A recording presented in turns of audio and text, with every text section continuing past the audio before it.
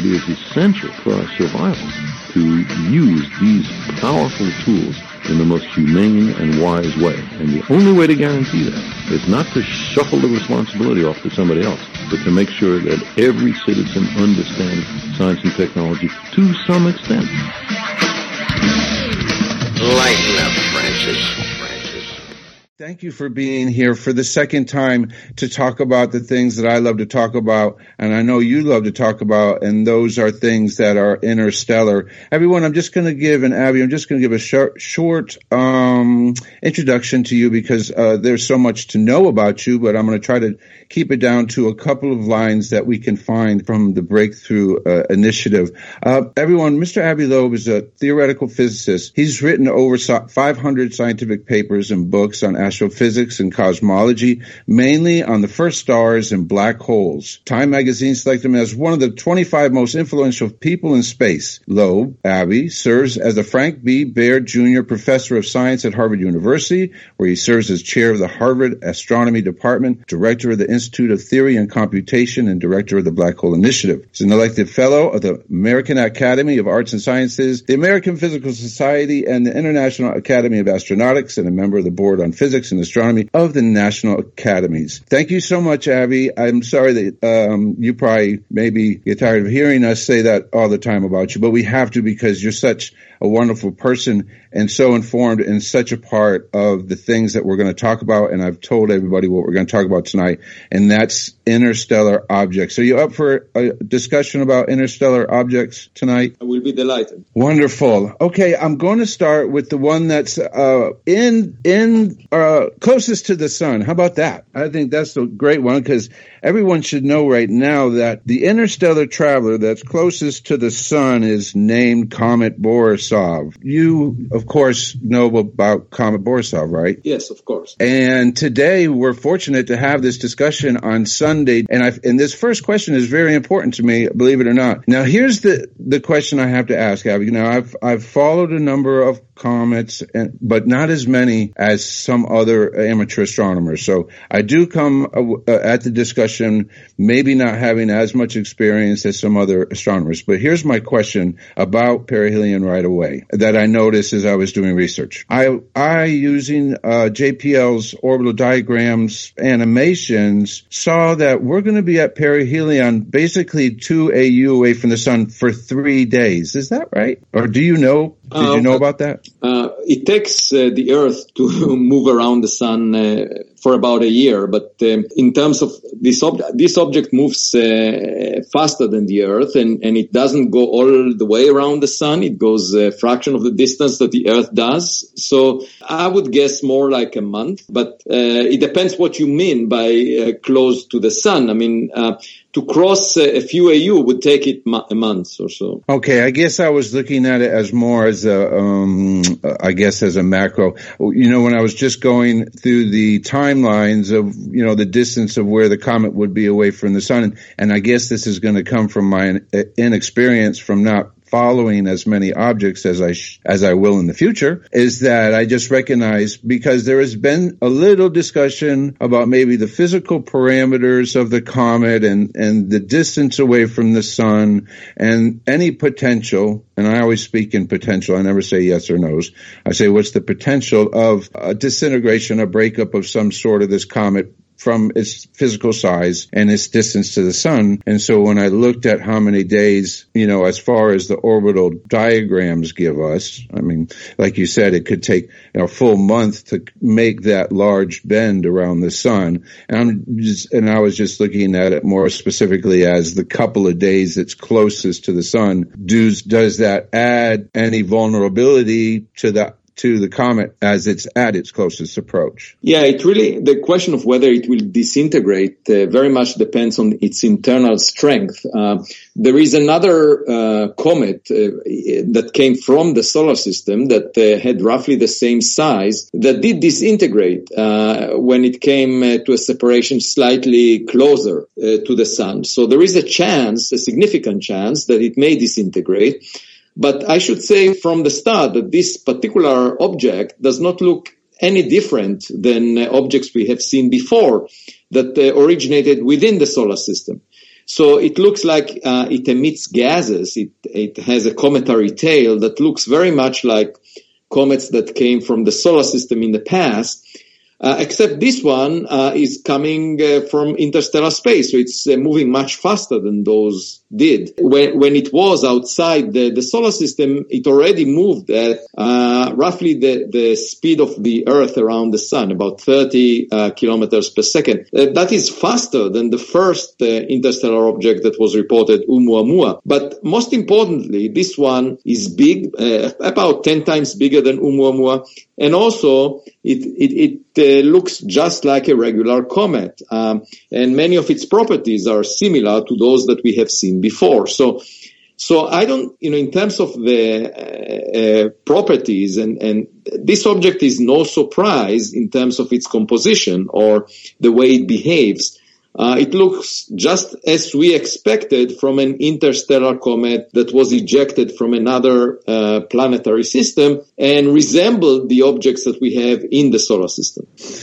That's informing me more about, what potential is there in these instances. And as from my viewpoint, as always, is as long as you have an eye on it, because I know there's a lot of astronomers that are pointing telescopes at it. I myself have had an opportunity to take pictures on 3 different days. So if anything does happen, we'll soon and quickly get information to that effect. As we're at that breakup, we'll come away from it, but I just want to ask one more question because it came up either in a discussion or I read it in an article. And, articles can come from anywhere these days. Potential that, the comet being a certain makeup and there being a core inside. So it's a core with a large amount of ice and dust and et cetera, so the sun gets to a point where we have a flare-up or a disintegration, or is that a common experience for comets to break up and then have something more asteroidal be at the center? More, do you know what I mean?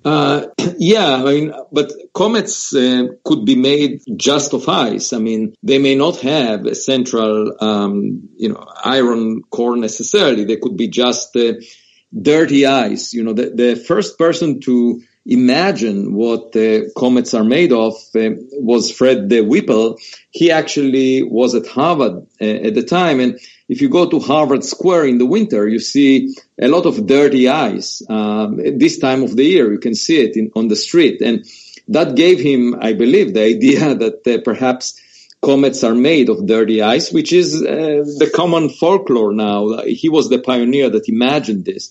And these objects form in the outer parts of the solar system as a result of ice forming there, and some debris from the early solar system was left behind. So you get a mix of ice with other ingredients, but it could also be that ice collected around a piece of rock, and as you say, in that case, there would be a central core which is rocky. So it all depends on the individual comet that one is looking at. If there is only rock, then it's called an asteroid. In that case, you don't get any cometary tail when the object passes close to the sun. Now, Oumuamua did not show a cometary tail, so we didn't see, and there were observations that went very deep in order to search for any gases around it with the Spitzer Space Telescope, and we couldn't find any evidence. So initially people thought maybe it's a comet, but then they saw that there are no gases around it. So then they said, well, it's not a comet, it's an asteroid. But then the surprising thing was that it deviated from an orbit shaped only by the sun's gravity. So there must have been something pushing on it, and usually that something is the rocket effect from the evaporation of gases in a comet. So Oumuamua is still very puzzling because on the one hand, it didn't show any cometary outgassing, but at the same time, it showed a deviation from its orbit as if it had outgassing. Now, I'll go into a question then after that, because the first time we spoke about it, you brought up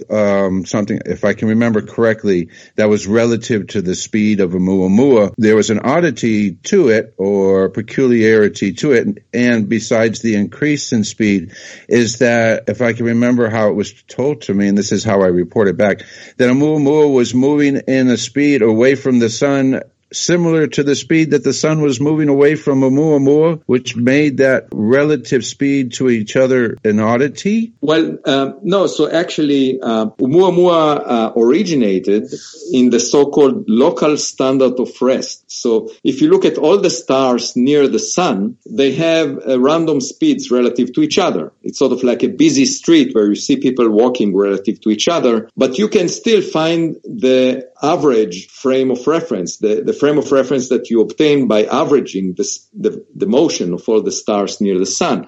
This is called the local standard of rest. You can think of it as the galactic rest frame, the frame of reference of the galaxy, and the stars are moving relative to it locally. And it so happens that Oumuamua was at rest in that frame, sort of like a buoy on the surface of the ocean that is not moving, and then a ship runs into it. That's exactly what I say. Yeah, the ship was the solar system. So that was quite unusual because only 1 in 500 stars is so much at rest relative to the local frame of reference, the local standard of rest. So that was another peculiar fact about Oumuamua. And altogether, it was a very weird object. We haven't detected any heat from it. It was much more shiny than a typical asteroid or comet. And it had a very extreme geometry. It most likely was a pancake-shaped object with at least a length that is 10 times bigger than its width. And so when you put all of these together, you realize that, while Borisov is very typical, Oumuamua was very unusual. So I was asked when Borisov was discovered, so doesn't that prove that Oumuamua was also a typical object? And my reply was that, if you walk down the street and the first person you see looks a bit weird, then the fact that you see many, normal people afterwards doesn't make the first person that you saw typical. It makes that person even more weird because all the people that you later see appear normal. So the same is true about this case. The fact that Borisov looks typical and just like solar system objects doesn't make Oumuamua typical. It makes Oumuamua even, and the question is, what was it? And of course, if it's one out of many such objects, we should find more of the same in the future. And I'll say this too, Avi, I found its name really odd too and peculiar as well. And I'll just tell you, just because I tell all my other listeners too, that in my research of the translation of the name, it wasn't necessarily exactly the way it was put forward. Now, the word scout is definitely in it, but if you look at the translation, it's really sometimes it's unnerving. Have you read the different translations of Oumuamua, and do you know what the Hawaiian for Mua means?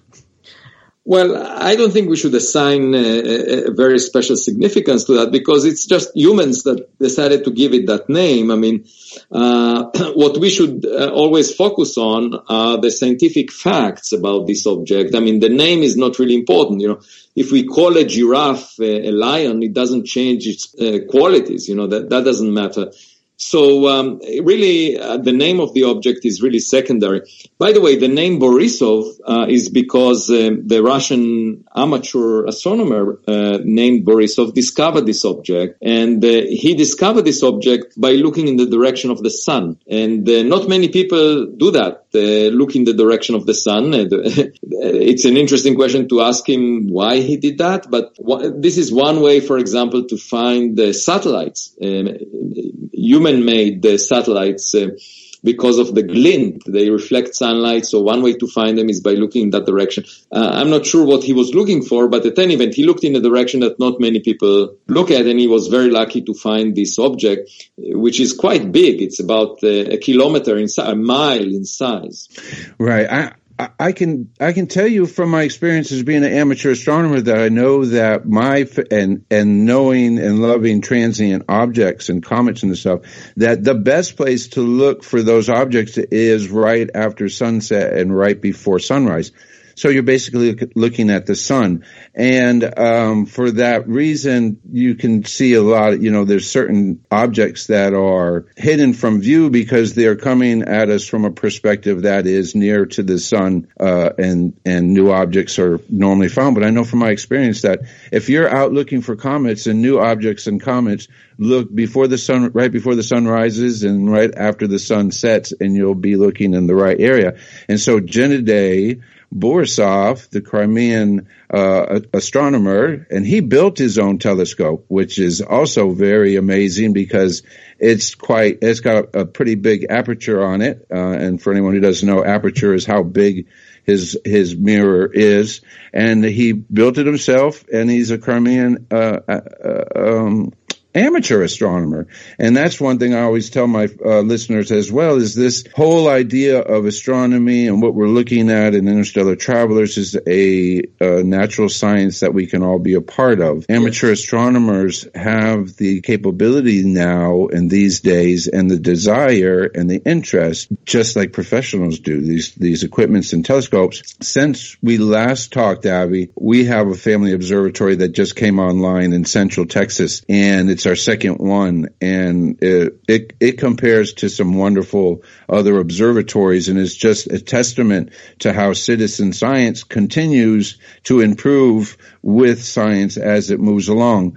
That's the beauty of astronomy, I should say, that, the big telescopes are dedicated. There are lots of astronomers that are subscribed to them, and time is very precious. But there are things that amateurs can do that complement what professional astronomers do, that allow them to discover new events and new objects. And, for example, within a couple of years, a large synoptic survey telescope will come online, and it will survey the sky. But even before that, amateurs can find many new objects, like Borisov in particular, or transients, things that appear on the sky that were never there before. And there are many ways by which amateur astronomers can participate in discoveries in astronomy, which is quite unusual compared to other fields of science where you need, very expensive laboratories or instruments in order to make progress. Here it's accessible to a lot of people. Exactly. And it's a wonderful year for events for astronomers like myself who loves transient objects. We had the Taurid resonance swarm supposed passage between June and August, so I was very busy and very interested. I didn't have any success, I'll tell everybody, but that doesn't mean I wasn't enjoying going out and attempting to look into a certain part of space and watch objects that had never been discovered before, potentially come in front of my telescope, but I didn't get any luck. And now with Borisov 2, and I really think it's a very important event that's coming up. And I've been recently over this week, because I've been really trying to dive in and get more into what's going on. I have a lot of people saying, listen, I've never heard of it before, or I've heard of it before, but I guess nobody cares, and all of these things. And I want people to understand that these are very important events, because let's look at a different aspect of what Avi's hopes and dreams are, I'll say that, are, because you work with the Breakthrough Starshot Initiative program, right? Right. Yes. And this is humanity becoming interstellar. Right. So you might question, well, Avi, what's where's all this knowledge come from? But I've learned through learning about Avi that the Starshot Initiative is going to be the program, and I'm probably way underdoing it, and I'm sorry, and I'm going to let you go on. It's a program that this group is going to take humanity to Alpha Centauri. So that means we're going to be interstellar. And so now that we stepped away from the two objects, can we talk about a little bit of human technology that's going to reverse what we're looking at and take what we have here and put it in another star system? Yeah, so these comets that we see coming, a comet like Borisov that comes from interstellar space, moves a little bit faster, but not very different than a chemical rocket, a typical spacecraft that we launched in the past, like New Horizons. Moves a little faster, but not much faster, maybe twice as much. That means that it takes it a long time to traverse the distance between stars. So to get, for example, to the nearest star from us, the Alpha Centauri star system that has 3 stars in it, it's about 4 light years away. But it will take a chemical rocket about 50,000 years to get there. So it's a very long time, roughly the time when humans left, that elapsed since humans left Africa for the first time. So, if we were to launch a chemical rocket back then, it will only get right now to the nearest star system. And that's a long time to wait. So we, in the context of Starshot, we defined as the objective to reach the nearest star within our lifetime, within a couple of decades. And since that star system is 4 light years away, it means that the spacecraft needs to move at 1/5 of the speed of light or so, or more than that. That'd be even better. So it will take 2 decades to reach the nearest star if the spacecraft moves at 1/5 of the speed of light. And of course, the challenge is how to get to that speed. The problem with chemical rockets is that you carry the fuel with the spacecraft, and therefore you can't really reach speeds that are much greater than the exhaust speed, than the speed that gas is being ejected from the exhaust of the rocket. And that means that you will never be able to move much faster than New Horizons, for example. New Horizons is moving roughly at the same speed as Sputnik was. So all of the rockets that we launched since Sputnik moved roughly, at the same speed, which is similar to Borisov. And it takes a long time to traverse those interstellar distances. The only way to avoid that is not to carry the fuel with the spacecraft. And one technology that can do that is light sail technology, where you push on a sail with a beam of light, just like the sail on a sailboat that is being pushed by the wind. When light reflects off a sail, it gives it a push.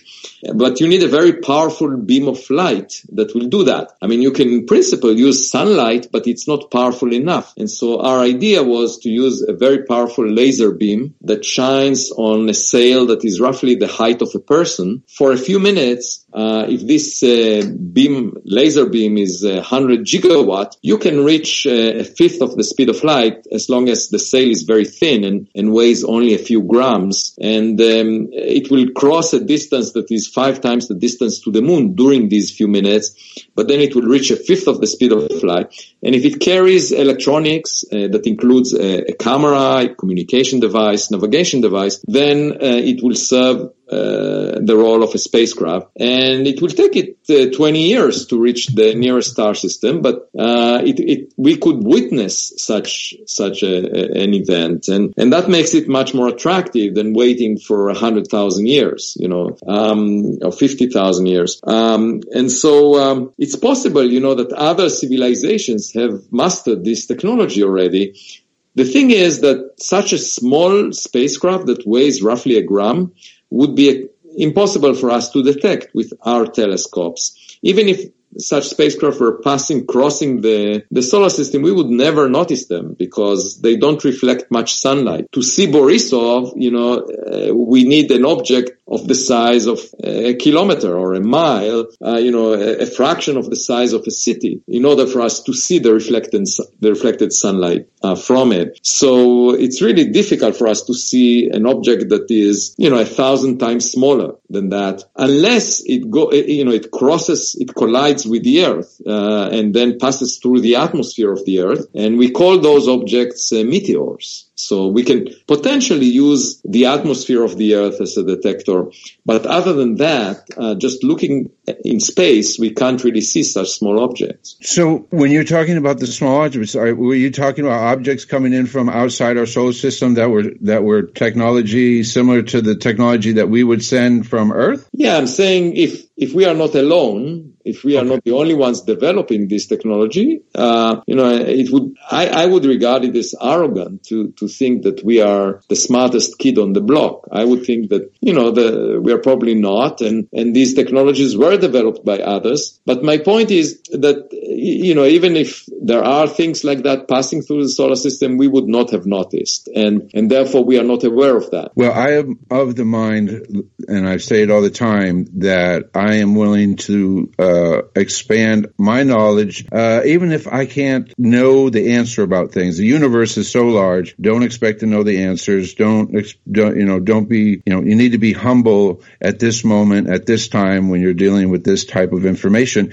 And the best idea that I can give you, the best advice I can give my listeners, is to use your eyes and your ears and your sensibility when you're listening, hearing, observing what's going on in outer space, because it'll tell you what's going on. And if it's not fully described in what you can see, amateur astronomers, science, academia is working hard on these tasks. Now, I have a question still about the Starshot. What successes have you had?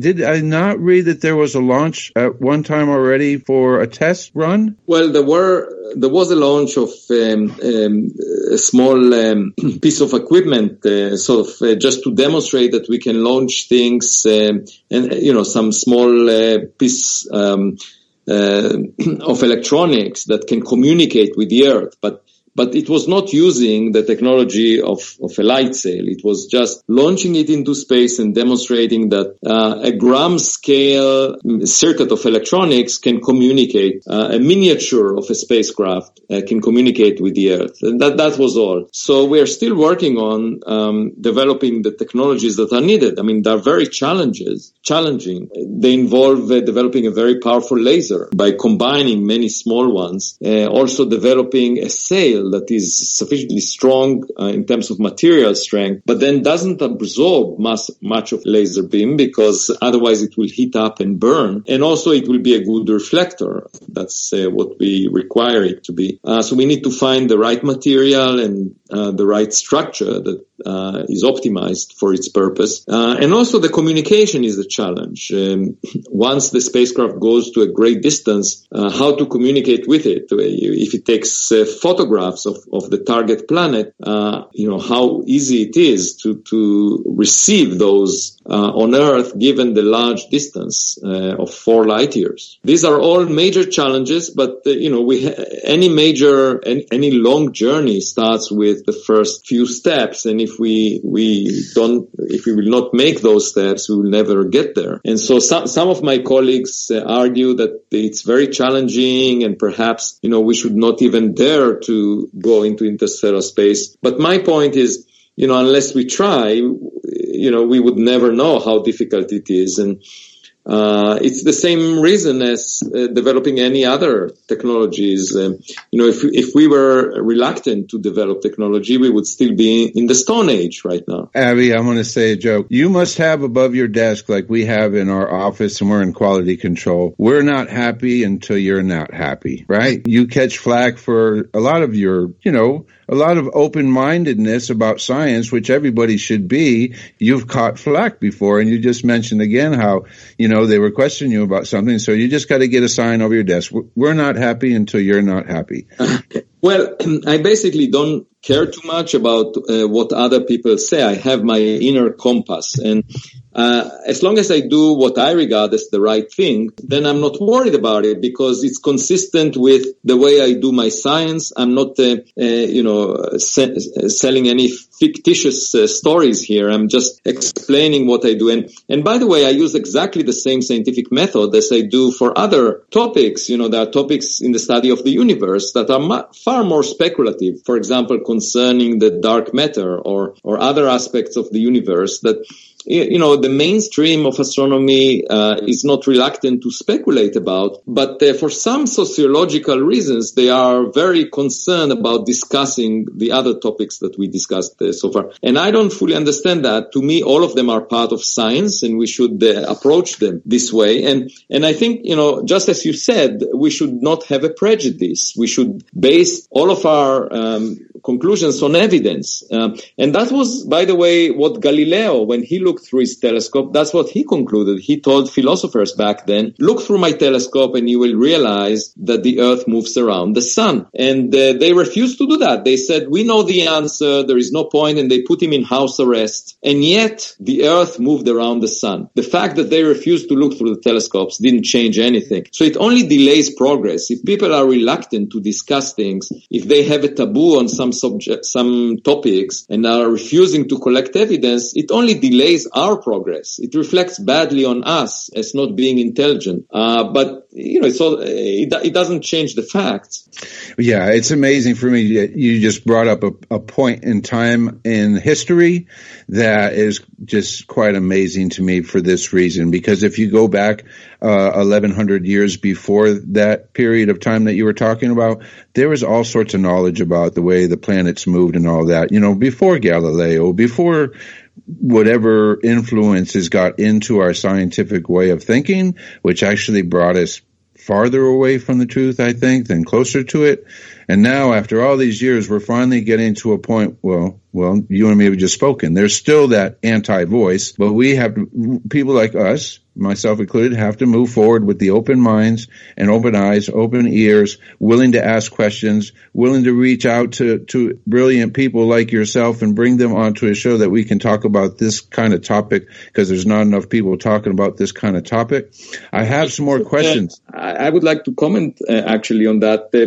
A few years ago, I went on a vacation to Mexico, and in one of the days, my family and I decided to visit Chichen Itza, which is an ancient Mayan city in Mexico. And the tour guide was marveling at the fact that the ancient Mayans collected a lot of astronomical data. So that made me curious, because back then astronomers were regarded as the highest class in society, because the politicians of the day thought that you can forecast the future based on the motion of planets. So they believed in astrology, that the motion of objects on the sky actually can tell you something about our future as humans. So if you want to go to a war, you can you need to decide when to do that based on where objects are on the sky, where Mars is and so forth, and the sun and so forth.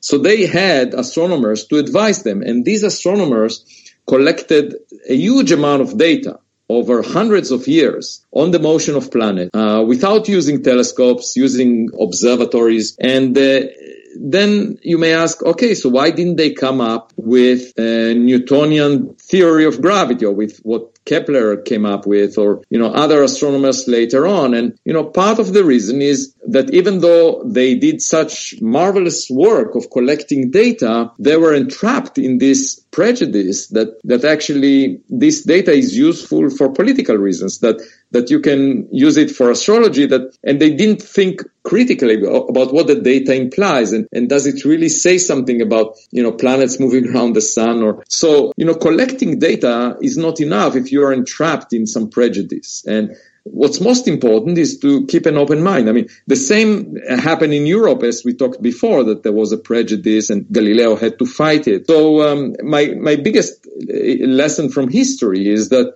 we should be open-minded and pay attention to evidence, and we should not we should be humble. Basically collect as much data as possible to educate ourselves, rather than arguing that we know the truth in advance. And I'm really surprised that a lot of scientists do not learn that lesson from history. Well, I've been saying this more recently to the folks that I talk to. It's all about time, really. The time that we give is the most important thing that we can give back to whatever we're doing. So if you're going to take the time to do something, the best thing to do is have an open mind, enjoy what you're doing, and learn as much as you can.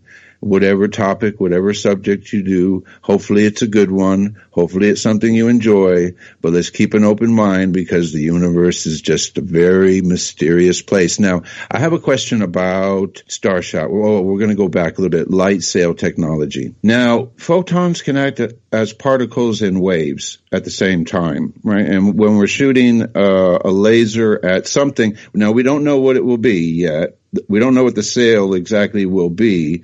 but our goal is to use a laser and move a spacecraft away from the Earth in a direct line to gain speed at the front of the site of a laser beam. Right. Now, my question is this, and I'm not going to try to, I'm just going to ask the question. Can radio waves do that? Yeah, in principle, waves of different wavelengths can be used, but one should keep in mind that you need to focus the beam of light, and depending on its wavelength and the size of the aperture that is producing the light, you can focus it to different distances. And so it turns out that if you ask yourself, what is the optimal wavelength for launching gram-scale spacecraft to a fraction of the speed of light? It turns out to be roughly the visible light or infrared light wavelength. But if you want to launch a much heavier spacecraft that weighs tons to a much smaller speed,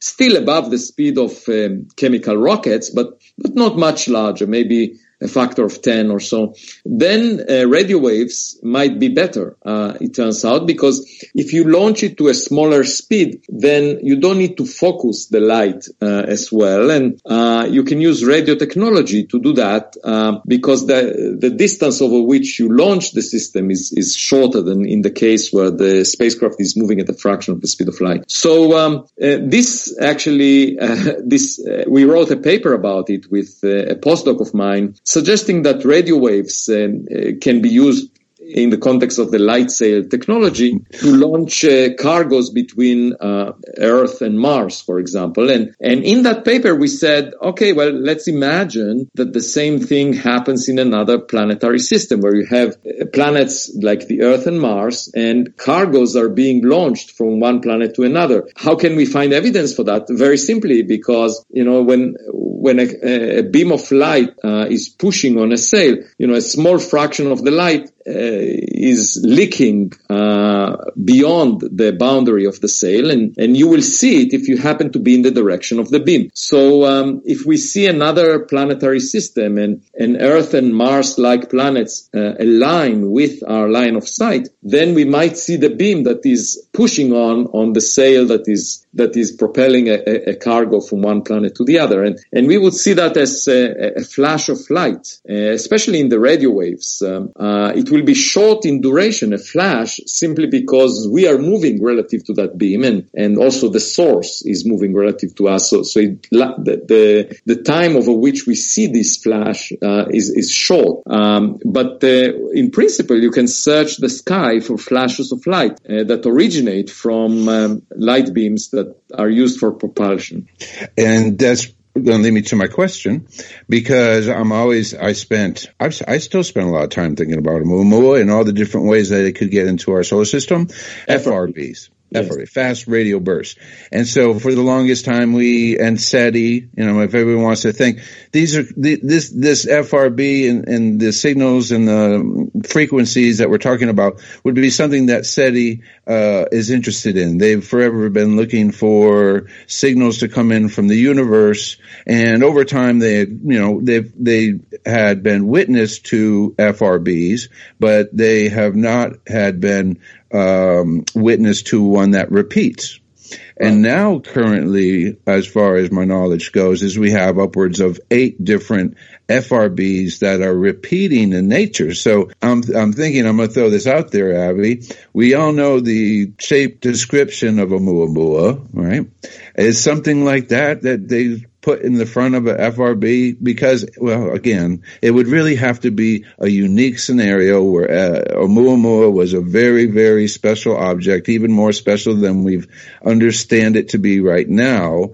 But okay, let's just take another object. So we have a known FRB going on, and it's utilized by either us or another star system. Potential, yes? Yeah, the one thing to keep in mind is that some of these repeating FRBs are known to originate from cosmological distances from the edge of the universe.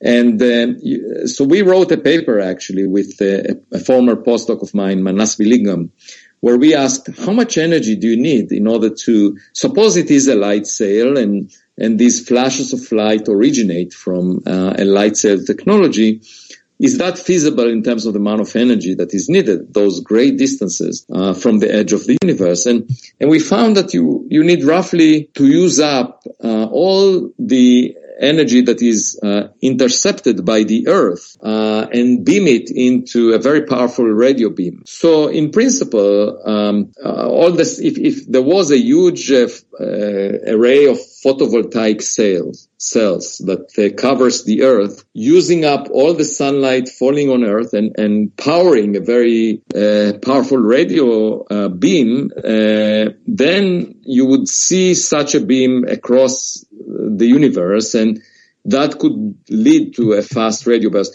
It's much easier to produce a fast radio burst if it's closer to us, because then you need less energy. The amount of energy you need goes like the distance squared. So I would say, it has to be really a very advanced technological civilization if fast radio bursts are associated with the light sail technology.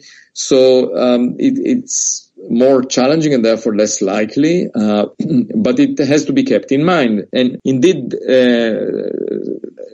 Breakthrough Listen is monitoring those fast radio bursts. It's possible that they are a mix, that some of them, we know that some of them come from cosmological distances. We don't know that most of them, because we only see a few repeaters, a small fraction of all the bursts are repeating, and we just don't know the distances of the others. And so it could be a mixed population, and a fraction of it may be associated with an interesting type of sources that are artificial in origin, while most of them may be natural in origin.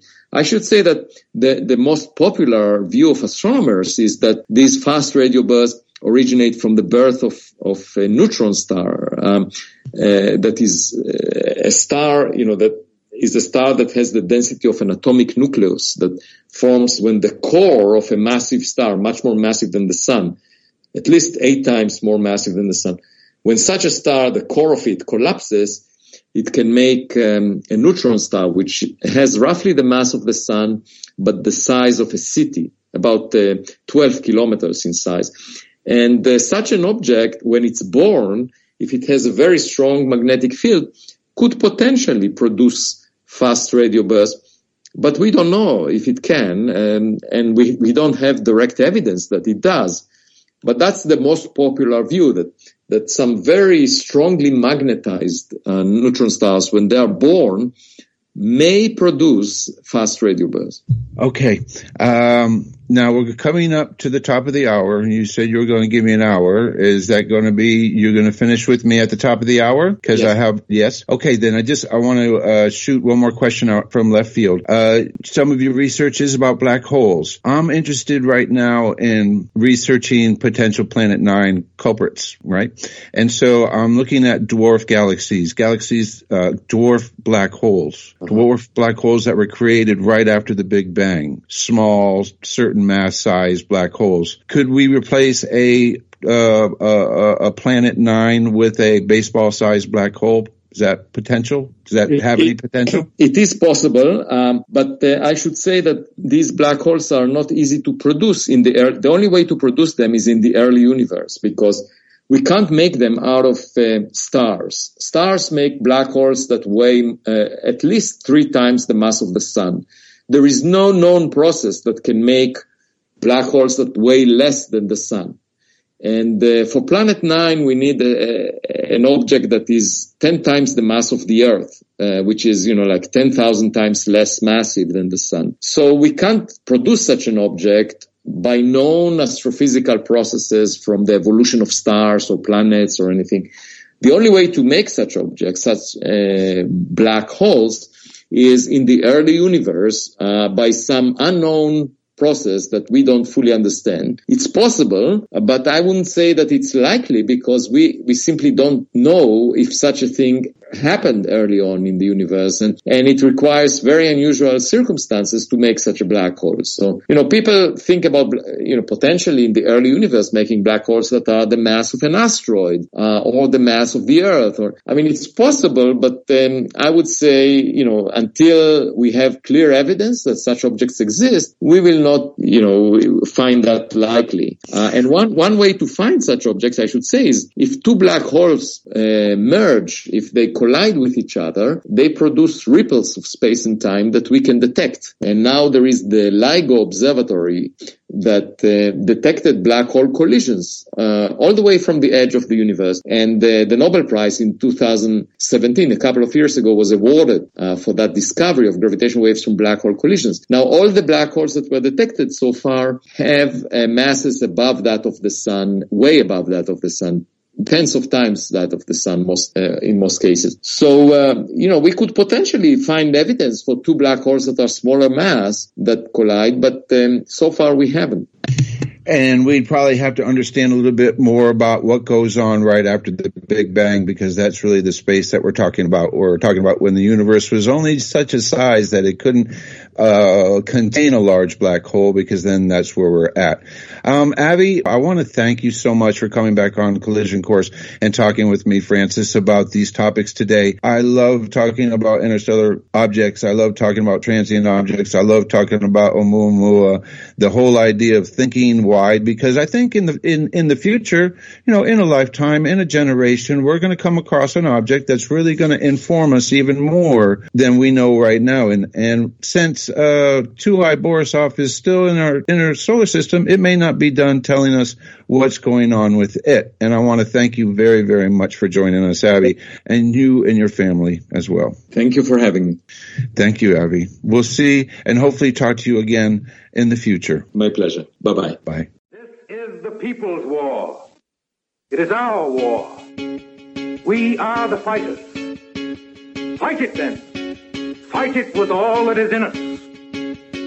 And may God defend the right. Warning! Warning! We've got to stop them! They're going to kill us all! See how the trouble you've started? Be they a government, be they industry, be they organized labor, be they anyone, or human beings.